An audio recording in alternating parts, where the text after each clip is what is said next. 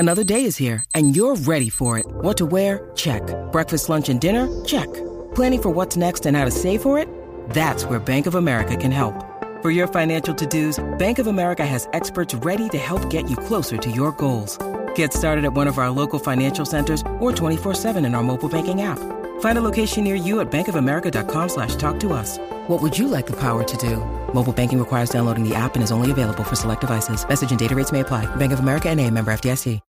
When you need mealtime inspiration, it's worth shopping Kroger, where you'll find over 30,000 mouth-watering choices that excite your inner foodie. And no matter what tasty choice you make, you'll enjoy our everyday low prices, plus extra ways to save, like digital coupons worth over $600 each week. You can also save up to $1 off per gallon at the pump with fuel points. More savings and more inspiring flavors make shopping Kroger worth it every time. Kroger, fresh for everyone. Fuel restrictions apply. Crazy ways are evident in the way you wear your clothes. But if I stay with you, girl.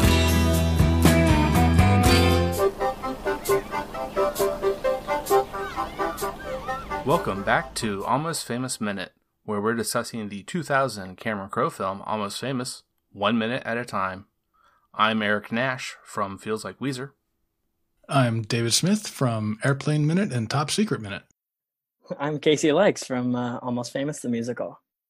Well, Casey, that's amazing. You actually portray William. That's correct. I do play William Miller.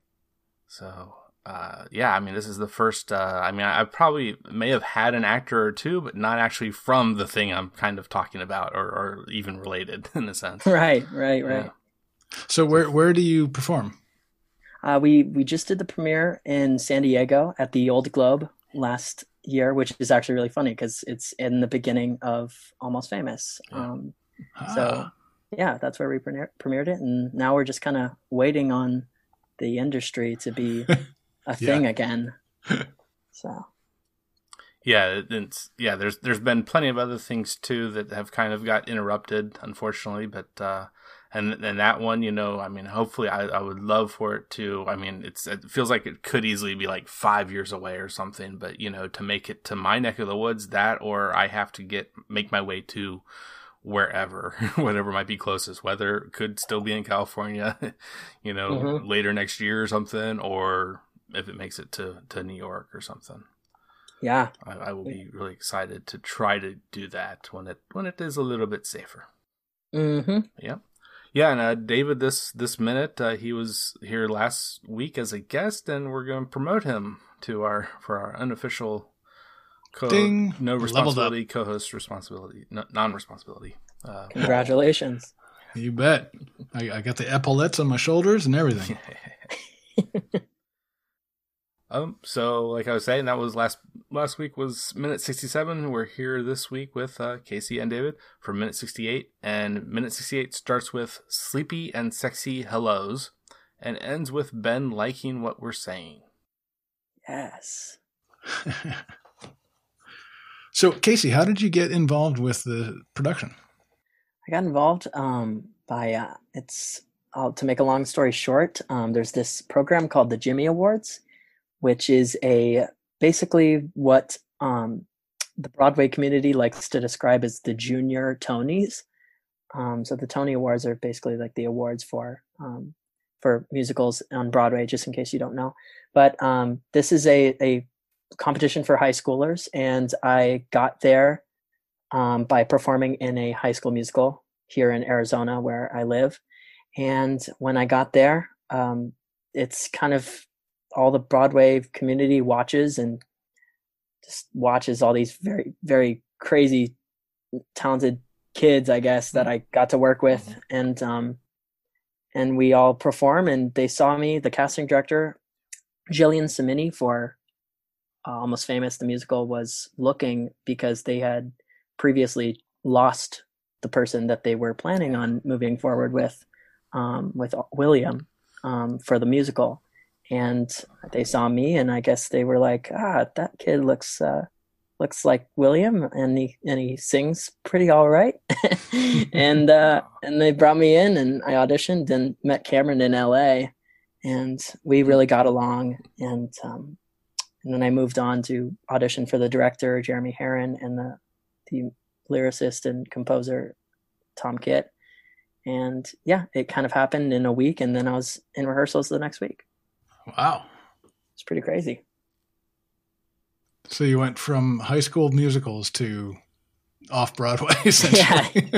Yeah. It's kind of an unfair little turn of events, but I'm very happy to be here. And awesome. I get to talk to you guys. I get to talk to all of y'all about just this amazing story. Yeah, so we were talking last week in the last minute about this. This is really sort of a pivotal moment for William, because he's kind of, he's losing his virginity. He's had this real deep feelings for Penny, and she's sort of letting him go and do this thing, but he's also kind of disobeying his bosses at Rolling Stone and stuff. It's a really kind of a pivotal moment for him. Yeah, it is. It really is, man. It's and it's also, as Cameron Crowe's writing usually is, it's these very serious themes under, this hilarious dialogue, which is like, you're like, man, how am I like, I get everything going on, but I'm also laughing. Yeah. It's funny stuff, man. I love it. Yeah, and I think that's a pretty important point there. That I think you can maybe use the word disappointing his bosses, so to speak, with Rolling Stone. Ben Fong Torres, that we heard a little bit last minute him saying his own name, and then this minute, at the very beginning of this minute, Sapphire repeating his name back aloud for barely sleeping William to hear. Yeah, and, right. Stuns him awake that Ben is actually calling him right now at this point in the morning after his wild night. But I mean, the idea that I mean, there's the one point here where Ben really gets upset with him. Is get it together, man. That whole idea that a reporter, even if he was older, shouldn't be having fun in such a way that there's I think it's because Ben realizes there's a couple young women in the room with him. I mean, there's the one that answered, and he can really tell that there must be this other young woman in the room that's she hasn't finished with coffee, but she says, "I need some." Yeah, Anna Paquin makes a little yelp. Yeah. I think it's also like when he gets mad, Ben Fong Torres, looking back at the script, it's, he's like, "Get it together, man." And he's saying, we need your stuff. And I think he kind of thinks that maybe he doesn't have anything, which I think in William's mind at this point, he's like, "I don't have anything," and it's not true. I mean, he truly does have a lot of great stuff, but he just doesn't have the Russell interview, which is pretty much in William's eyes and in Rolling Stone's eyes, the most important piece. Yeah. Like there is no story without that interview. Yeah. And he probably, right. He probably really needs it to kind of really get the rest of the story that he has on all these little scraps of paper that a couple minutes ago now, he was in the bathtub with, all around him, trying to compile into something resembling an article of substance, but like you said, without the Russell interview, it's hard to really gauge what's the best way to put that other stuff in order. Yeah, does he actually say in here that? Do you have the Russell interview? Is that a line in here? I don't think it's in this minute. Okay, he says that. Oh, maybe it's in the next minute. I don't remember. I don't even know if that doesn't sound familiar though to me. So that could be something that was in the musical. Yeah, musical only. Yeah, that'll be crazy when it does come to that point where it's a little better known, seen a lot more than it has so far, unfortunately. But and I mean, we also had the you know, we have the great thing that you know, that has the payoff of Lester Bangs, played by the great Philip Seymour Hoffman, you know, giving him the right wording to whet Ben Fong Torres's appetite. You know, that the article is coming, or something is kind of happening. That this somewhat unknown reporter. I mean, you know, he has read his stuff before in Cream. Is all the stuff that he's written on his hand, is that from Lester Bangs? Right. Oh, I forgot that. That's hilarious. Yeah, he wrote it down on his hand because he didn't have anything else at that point. But it's a really good thing, it turns out, because he couldn't have reached gone all the way into the bathroom, into the shower where his stuff really should be still, and hopefully hasn't gotten wet by anyone. I find it interesting that Ben Fong Torres is swayed by that bullshit. Yeah. It's really a funny line. It's wild that, yeah, it's kind of like, I also think it's so, I mean, when you really look at it, you know, obviously you get it as, you know, any of us could really be like, okay, I see what it's saying. But when you first hear that, especially as fast as, you know, Patrick wields it off, he just really runs it off pretty quickly. And then instantly Ben's like, okay, I get it. And you're like, really? Okay. And I guess maybe it would have worked in the 70s, but the term think piece has been thrown around so much by now that it's basically meaningless. Yeah. Yeah. I use that as like a joke in like life. I'm just like, it's a think piece. Yeah. No, it's not. Right. And like, isn't every band like struggling with fame or whatever he says? Right. The harsh face of stardom. There it is. Yeah. I don't know if it's a change and a conscious change, but it's harsh glare in the in the musical. I don't know if that matters, but are there any other interesting differences in this scene in the musical? Great question. Let me figure it out.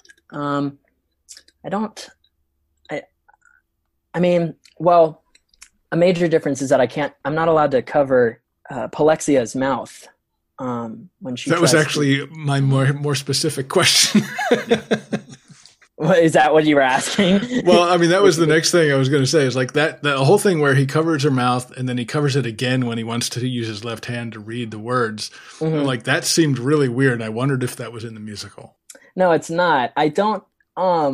I think it's more of a spacing issue because, I mean, it's like we have a small bed that we basically have this big, you know, scene before, obviously, where he loses his virginity, but I think it just didn't work out spacing wise. And it, you know, like we're not presenting to a camera, we're presenting this big house. So I'm not touching her face for that long.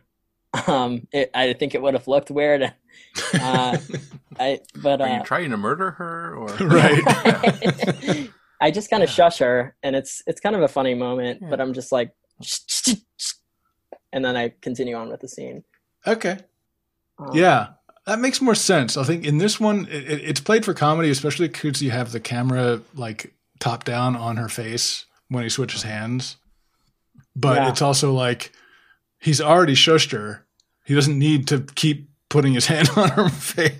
Yeah, Yet, though, the way she finishes, you know, and that actually is apparently next minute though too. I kind of gave it away earlier. Coffee, but you know, she still does finish what she was going to say, even after for this protracted, you know, half a minute or more maybe.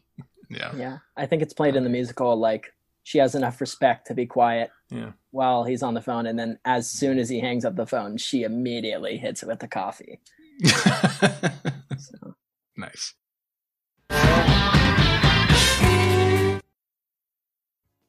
Rolling down Highway 41.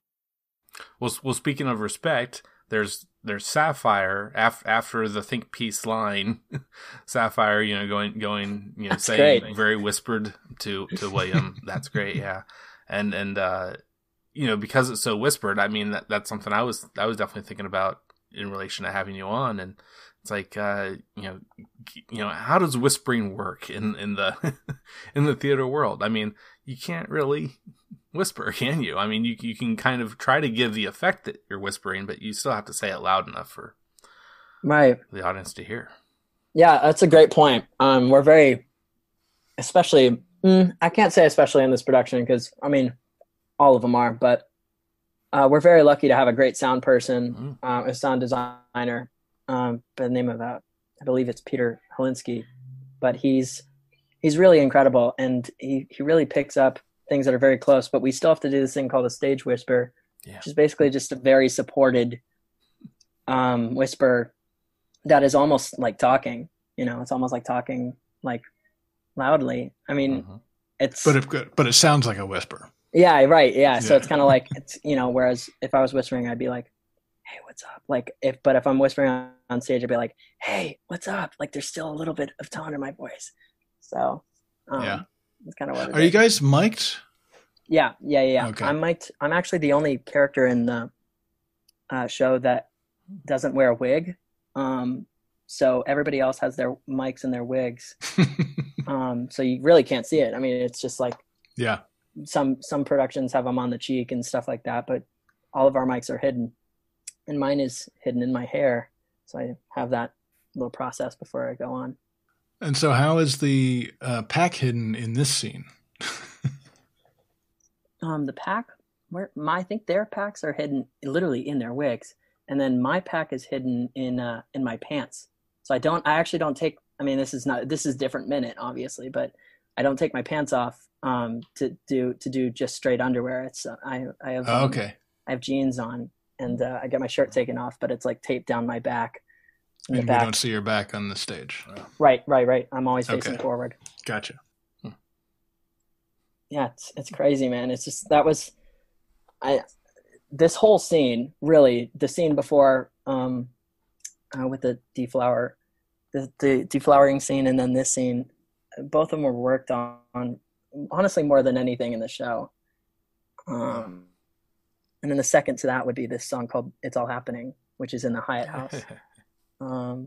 But man, we worked on it quite a bit. Just tonally, it's like you're really watching a 15-year-old with no shirt on, and it's not like you can hide behind your popcorn in a movie screen.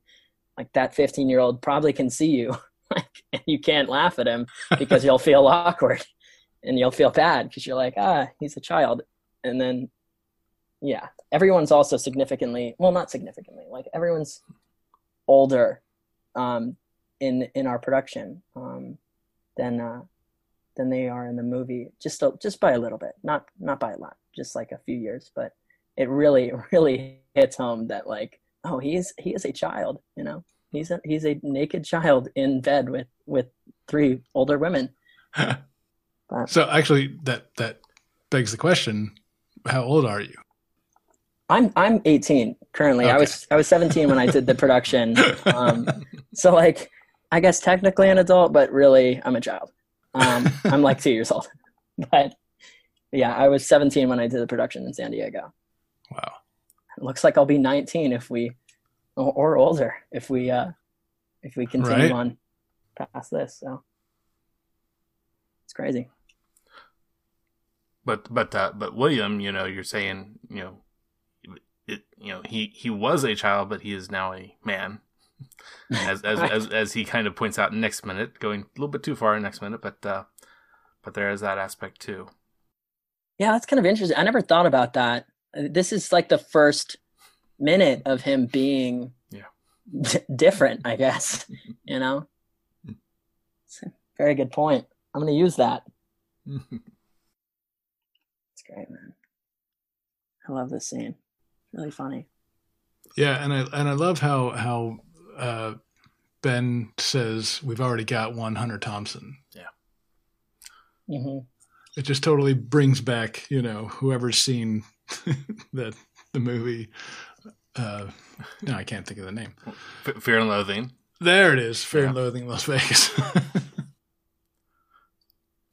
Ben Yeah, Torres. yeah. How familiar are you with that? I mean, is that a part that was included in the musical, the Hunter Yeah, Thompson line? yeah. 100 Thompson Yeah. is in the musical. There's a lot of I mean, it's funny because people really like to, when you're in the show, our ensemble is playing so many different roles. Yeah. So I wouldn't be surprised if you asked a member from our ensemble and they're like, "Are you playing 100 Thompson in one scene?" Because there's one girl in our ensemble that just like she has decided in certain scenes she is Stevie Nicks, Oh, and yeah. and and it kind of works because she looks exactly like Stevie Nicks. So if you asked a member of our ensemble, there's probably someone playing 100 Thompson at some point in the show. So, Well, that's actually it gets confused a lot. I just mentioned him last minute with when David was with us and another co-host then. But I mentioned Rainn Wilson's character, but there are some people out there. I think some earlier guests that I forget. I don't think it was necessarily when he was on, but even before the minute he's already been on once, and he's going to be on again when we get back to more Rolling Stone office, bigger scenes in the office. But they were thinking that he was supposed to be Hunter Thompson, and probably mostly because of the tip, the tip, what have you, type of cigarette, the extension piece. mm-hmm. He is smoking one of those in the scenes. Rainn's character. Yeah, Rainn. We have the same character in our show, and it's his character's name is David Felton, and David Felton and Ben Fong Torres came to the show one night. So we met both of them, and then we had the actors that played them obviously take a picture with them. So that was really special. Wow. But yeah, they were super cool. He was like, Ben Fong Torres was like, wow, the guy you got to play me was cooler than me in the movie, and he's even cooler than me now. He's just a funny guy. Awesome. So you said you've met Cameron Crowe. Yeah. So one of the things we were remarking last week is that, we've seen pictures and videos of Cameron Crowe, post this movie. And it seemed to me like it was hard for me to reconcile him now with William in this movie. How do you feel about that? Do you think he represented himself truly in this movie? Yeah, it's a great question because, we had so many discussions about, I was really nervous at the beginning because they kept giving me the note, smile more. And I was like, that's an interesting note because, from my perspective of Patrick's performance, I don't think of William as smiling all the time. I think of him as wide-eyed, just trying not to mess up all the time. And I really was trying to play that, and they were like, smile more. And I was like, okay. And then we got some other notes throughout the process where I was kind of like, I feel like we're my idea of what William is, especially through Patrick's unbelievable performance. I was like, I feel like we're straying away from, what I at least think I'm doing. And then we finally had this big, long conversation where they were like, we're trying to have this essence of William. We're not trying to do Patrick's performance. And then I just kind of came to the realization in that moment that I was like, you have the guy right there. Like he writes our book. He's there every single day. And he's also the only member of our creative team that saw almost every single show. I think he missed 2, but usually creative members go home. They go home and, they've done their work. Like, why would you stay and watch 47 productions over and over again? But he's always there. So I've had so much time with Cameron.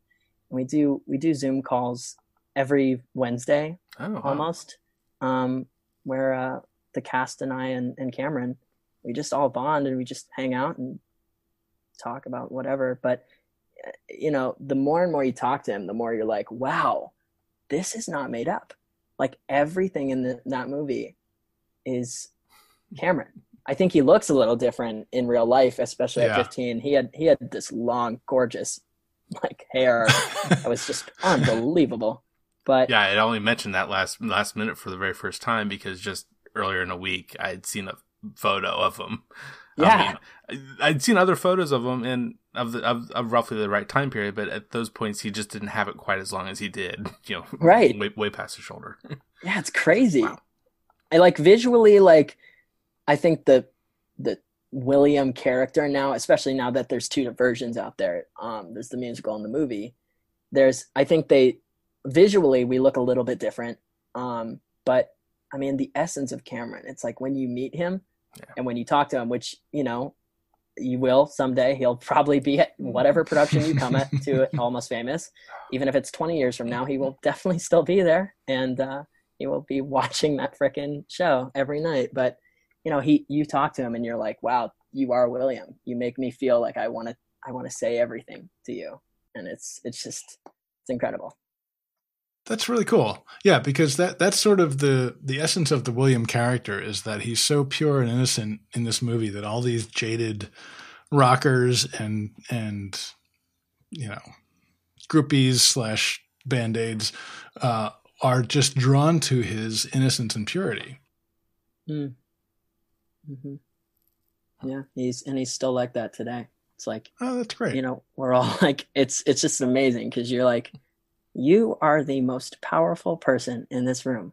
However, you are still the best person in this room. Oh yeah. And you shouldn't be like that, but you are. Like you have an Oscar. Like you don't need to talk to me. And he does. He's even the jaded musical theater people that are all like, 8 shows. And he's like, great. 8 shows. Get to watch you 8 times this week. Wow. He's great, man. He's just the best person. You must have heard. I mean, there's got to have been other people that have said to him, and maybe you were confused by the line, but maybe hopefully people filled you in and got you just to watch this old movie from the early '90s, Wayne's World, and people Love Wayne's doing World. the "We're Not Worthy." Oh, it's funny. I was just going through our links in our text message stream because he sent me some demos from the show, and I actually sent him that GIF the other day because he's so complimentary. Oh, wow. Like he's a journalist, so he just says the best compliments, and I just sent him the "We're Not Worthy" GIF because that's like that's him, man. Like he just walks into a room and you feel like giving him that. You feel like giving him that Wayne's World touch. Great, man.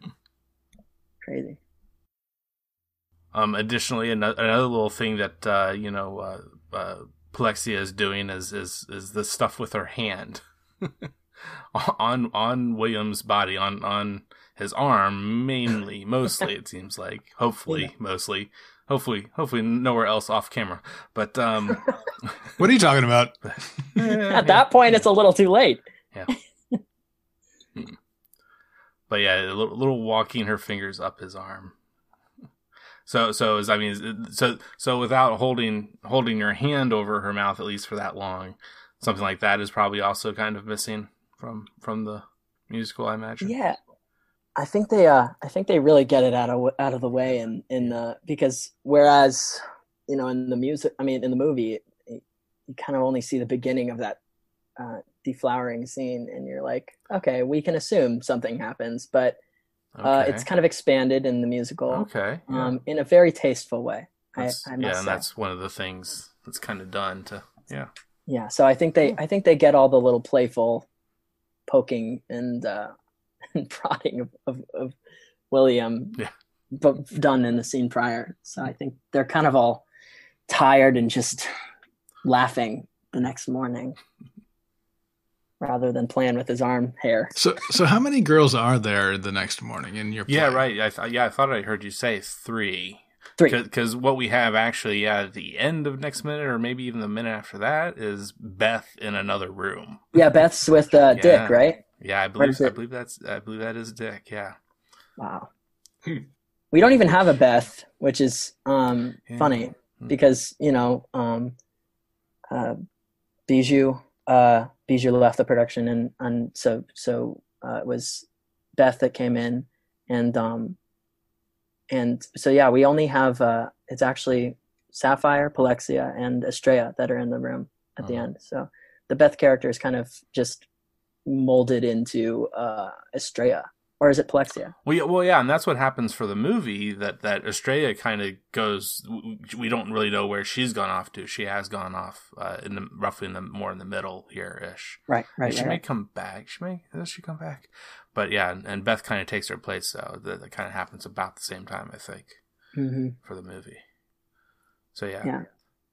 She does all the same stuff, all the flirtation on the phone, and earlier in the movie, and then obviously she is in the bed. She is in the bed at the beginning. It's all three girls, and yeah. Hey, listener, are you registered to vote? Headcount is a nonpartisan organization that works with the music and entertainment industry to get fans to vote. To update or check your voter registration status, go to headcount.org, where you will find all the information you need to be ready for Election Day. Are you registered to vote at your current address? More than 60% of eligible voters have never been asked to register. Headcount.org is working to change that. Register to vote at headcount.org.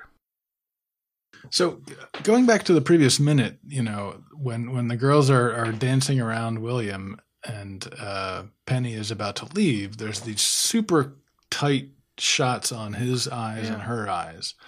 How do you handle that on the stage version?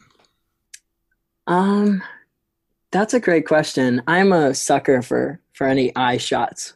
Like I'm a filmmaker myself, and just shots of eyes I think are so telling of characters. And obviously you don't have that in musical theater. So like I said, it's kind of expanded. That whole scene is expanded in the musical into a number. And without giving too much of it away, there's a moment where the song that we are singing kind of fades away, and Williams being kind of, his shirt is taken off, and the girls are all around him and on top of him, and he's all he can focus on is Penny. So she walks around the room very similar to how she does in the movie, but it's like you see that, where the camera zoomed in on his eyes in the movie, and you kind of assume what's going on outside of that shot. In this, you see it, you see what's going on. And I actually think it's just as powerful as that eye shot, because it's like you get to see how much he is ignoring to just look at Penny. And it's like there's so much happening around him, but all he can think about is Penny. And you say this is a musical number at this point? Yeah, it is. It's a really cool musical number, because it's original music throughout the show, but there's also some hits from the 70s that are in there. So it's like part jukebox, but then also part original from these amazing tunes written by Tom Kitt. And this moment specifically, that eye moment where he's looking at Penny, is a combination of an already known hit that I'll leave up to surprise, and then a Tom Kitt original in the middle of it. And is it a duet between William and Penny, or is it just a William? Like what is the number? It's a pretty it's pretty, I don't even know how to describe it. It's everyone in the room has their moment when it comes to an ensemble piece. Scene. Yeah. So it's cool. Very cool. We really dig it. It took a lot of work though, because tonally it's like a scene that obviously you can imagine is hard to get right, and Cameron just nailed it in the movie. Yeah, because it's basically wordless in the movie, and you gotta bring that out in song on the stage. It's really tough. Yeah, and I don't know about you, but I don't know how many musicals you've seen or whatever, but I don't really dig the musicals that are like, I am talking and I'm singing and I'm singing about what I'm saying, and it's just right. Like, you're like, okay, can I just watch the movie? But I think what's great about the musical is that Tom and the selection of songs that Tom and Cameron and whoever else had a say in it, the 70s songs that they picked, they're all songs that are not like, I'm going to tell you what I'm singing about. Like, I'm not singing a song about like, I am losing my virginity. Like, it's not anything like that. It's like this very tastefully artistic moment where you're kind of like, oh wow, like, I don't know. It's hard to explain without giving too much away, but it's really cool. So what, I guess, what non-original songs are in the stage play that are they the same ones that are in the movie? Are they different? Is this like a huge difference? There's a lot of similar ones from the movie. Yeah. And there's a lot of, and I do have to say, prior to talking about a few of them, is that, everything's subject to change because it was frozen in San Diego, but we could always change it in the next production of it. Sure. But I think it's pretty locked down. I think everything worked out pretty well in San Diego, but there might be give or take a few differences. But I'm assuming that you really want to know if Tiny Dancer's in it, which is yes, Tiny Dancer is in it. I feel like people would probably throw things at the stage if it wasn't. So Tiny Dancer is in it, and there's some new ones, obviously in the same flavor of the ones that are in there. But the big ones that are the same from the movie include Tiny Dancer, River by Joni Mitchell. I'm trying to think of the other ones that are in the movie. Well, I know. I think I mentioned it on the last week as well. There's the Beach Boys song, Feel Flows. Yeah, it's a great song. Yeah, and I know that's a special one for Cameron. Feel Flows is unreal. Yeah. But And that for would the- be He loves Feel Flows. that'd be really interesting to hear, a more musical style version of it, with it's not quite all highly produced, in the studio. That is kind of all the productions that can happen in the studio. Yeah. That'd be great. So that's my question: is for the classic rock songs that are in the stage play, are they just played or are you performing them live? We are performing them live. I will say Feel Flows is not in it. But it is a great song. I feel like Feel Flows may have been in a lab of the show, a reading of the show. I don't know. I never was involved in the readings or the labs, so I don't know for sure. But I know almost all of that soundtrack was at one point in the show, because even Cameron experimented with a fully jukebox version of this show just based on the soundtrack of the movie. And then he decided he needed some original tunes, which I'm very thankful for, because the original stuff is just mind blowing. But yeah, we do sing some, and there are different arrangements. I don't know if you know anything about Tom Kitt, but Tom Kitt is he arranged the American Idiot musical, and he just recently arranged the Jagged Little Pill musical. Alanis Morissette. Oh, I heard that one was really good. Yeah, so he's pretty experienced when it comes to finding new creative ways to listen to songs we already know and love. Yeah, I like what we're saying, so to speak. Perfect. Yeah, this has been great, Casey, and I think we're gonna probably wind down. I don't know if there's any other big notes that either of you kind of may have had for the minute proper. But there's definitely the one thing we need to get from you for this minute. I told you a little bit about before. If you can, will you rank the bands that are most commonly believed to make up the band Stillwater? Will you be doing this from favorite to least, or vice versa? I feel like I'm so unqualified. Can you repeat the bands again? So yeah, Allman Brothers Band, Eagles, Led Zeppelin, and Lynyrd Skynyrd. I'm so unqualified. I'm like, I will say the ones I know the most. Are any? Let me ask you this real quick though. Do you know of those four? Are any of those I do, because bands? most of their music is No, are any of those bands part of the show? Yeah, actually, I think all of them are. All four. Okay. Wow. I don't know if we have any Eagles. We Yeah. might not have any Eagles in there. But I know for sure we have three of those. But yeah, I would say I'm just going to say the ones I know the most because I don't want people to attack me because I know people have some serious opinions on this one. But I would say Led Zeppelin. It's got to be number one. You know, it's the obvious choice, but it's like it's the obvious choice for a reason. I'm debating between Allman Brothers and Leonard Skinner.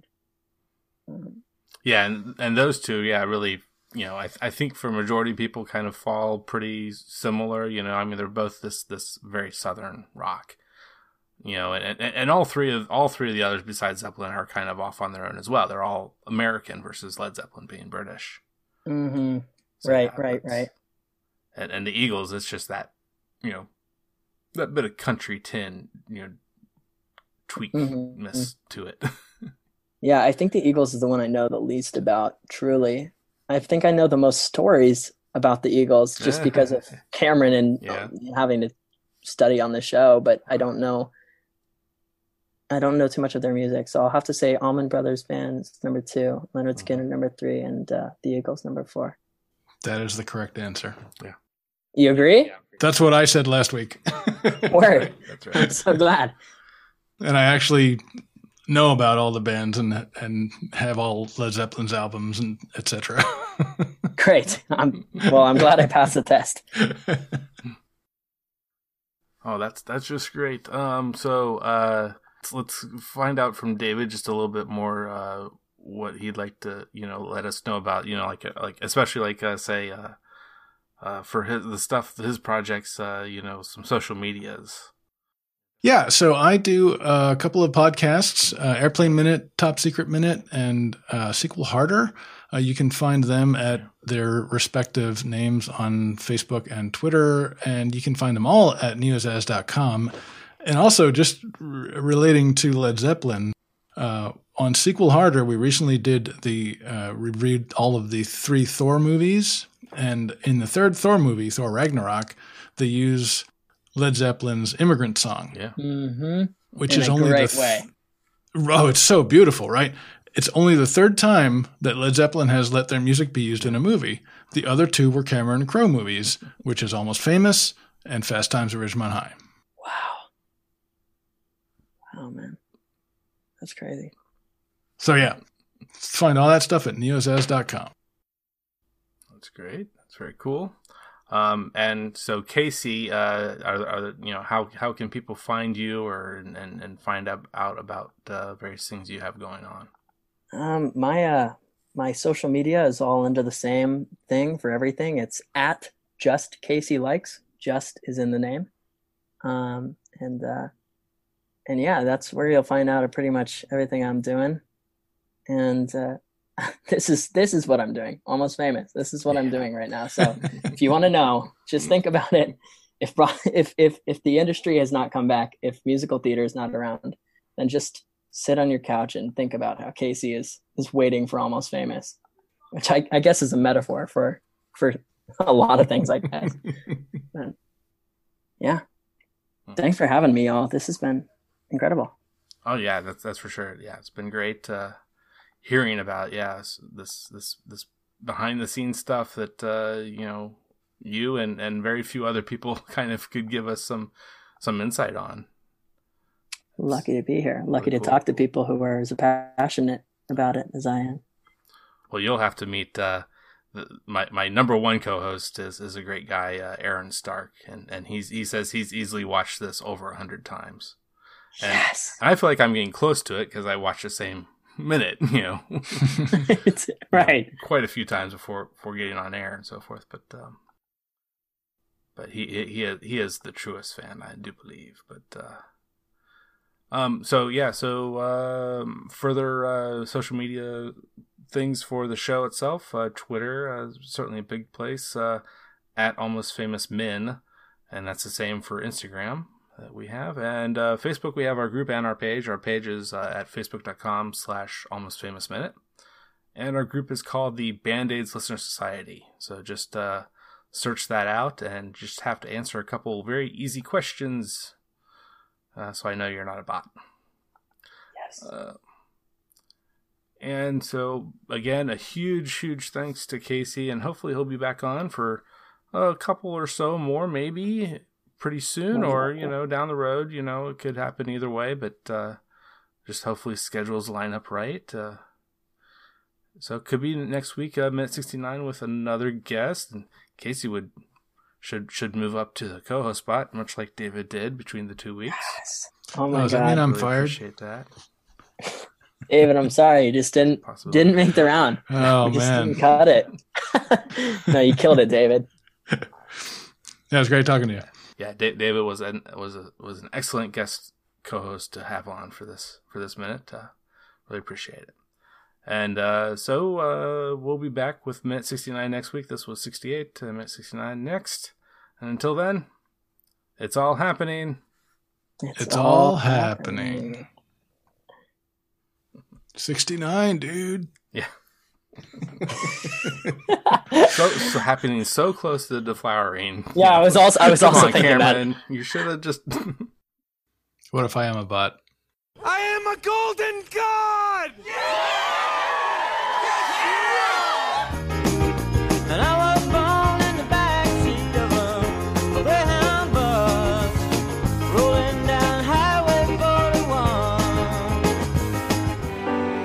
The Queen of Hearts is always your best bet.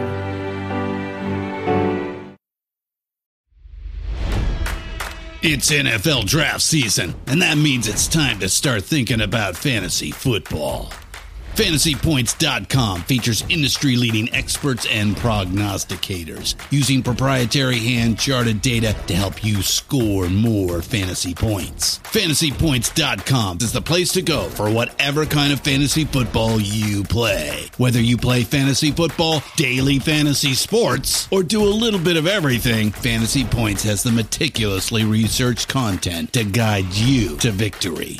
And why wait for the fall? Fantasy Points also covers the new spring football league, the UFL. Join the guru, John Hansen, Scott Barrett, Joe Dolan, and other massive names in the fantasy football universe with an exclusive offer. Use code Pantheon for 15% off any Fantasy Points package, including the all-in package, with access to every article, tool, and data nugget that Fantasy Points has to offer. That's FantasyPoints.com and code Pantheon for 15% off at Fantasy Points. FantasyPoints.com, code Pantheon. Score more fantasy points.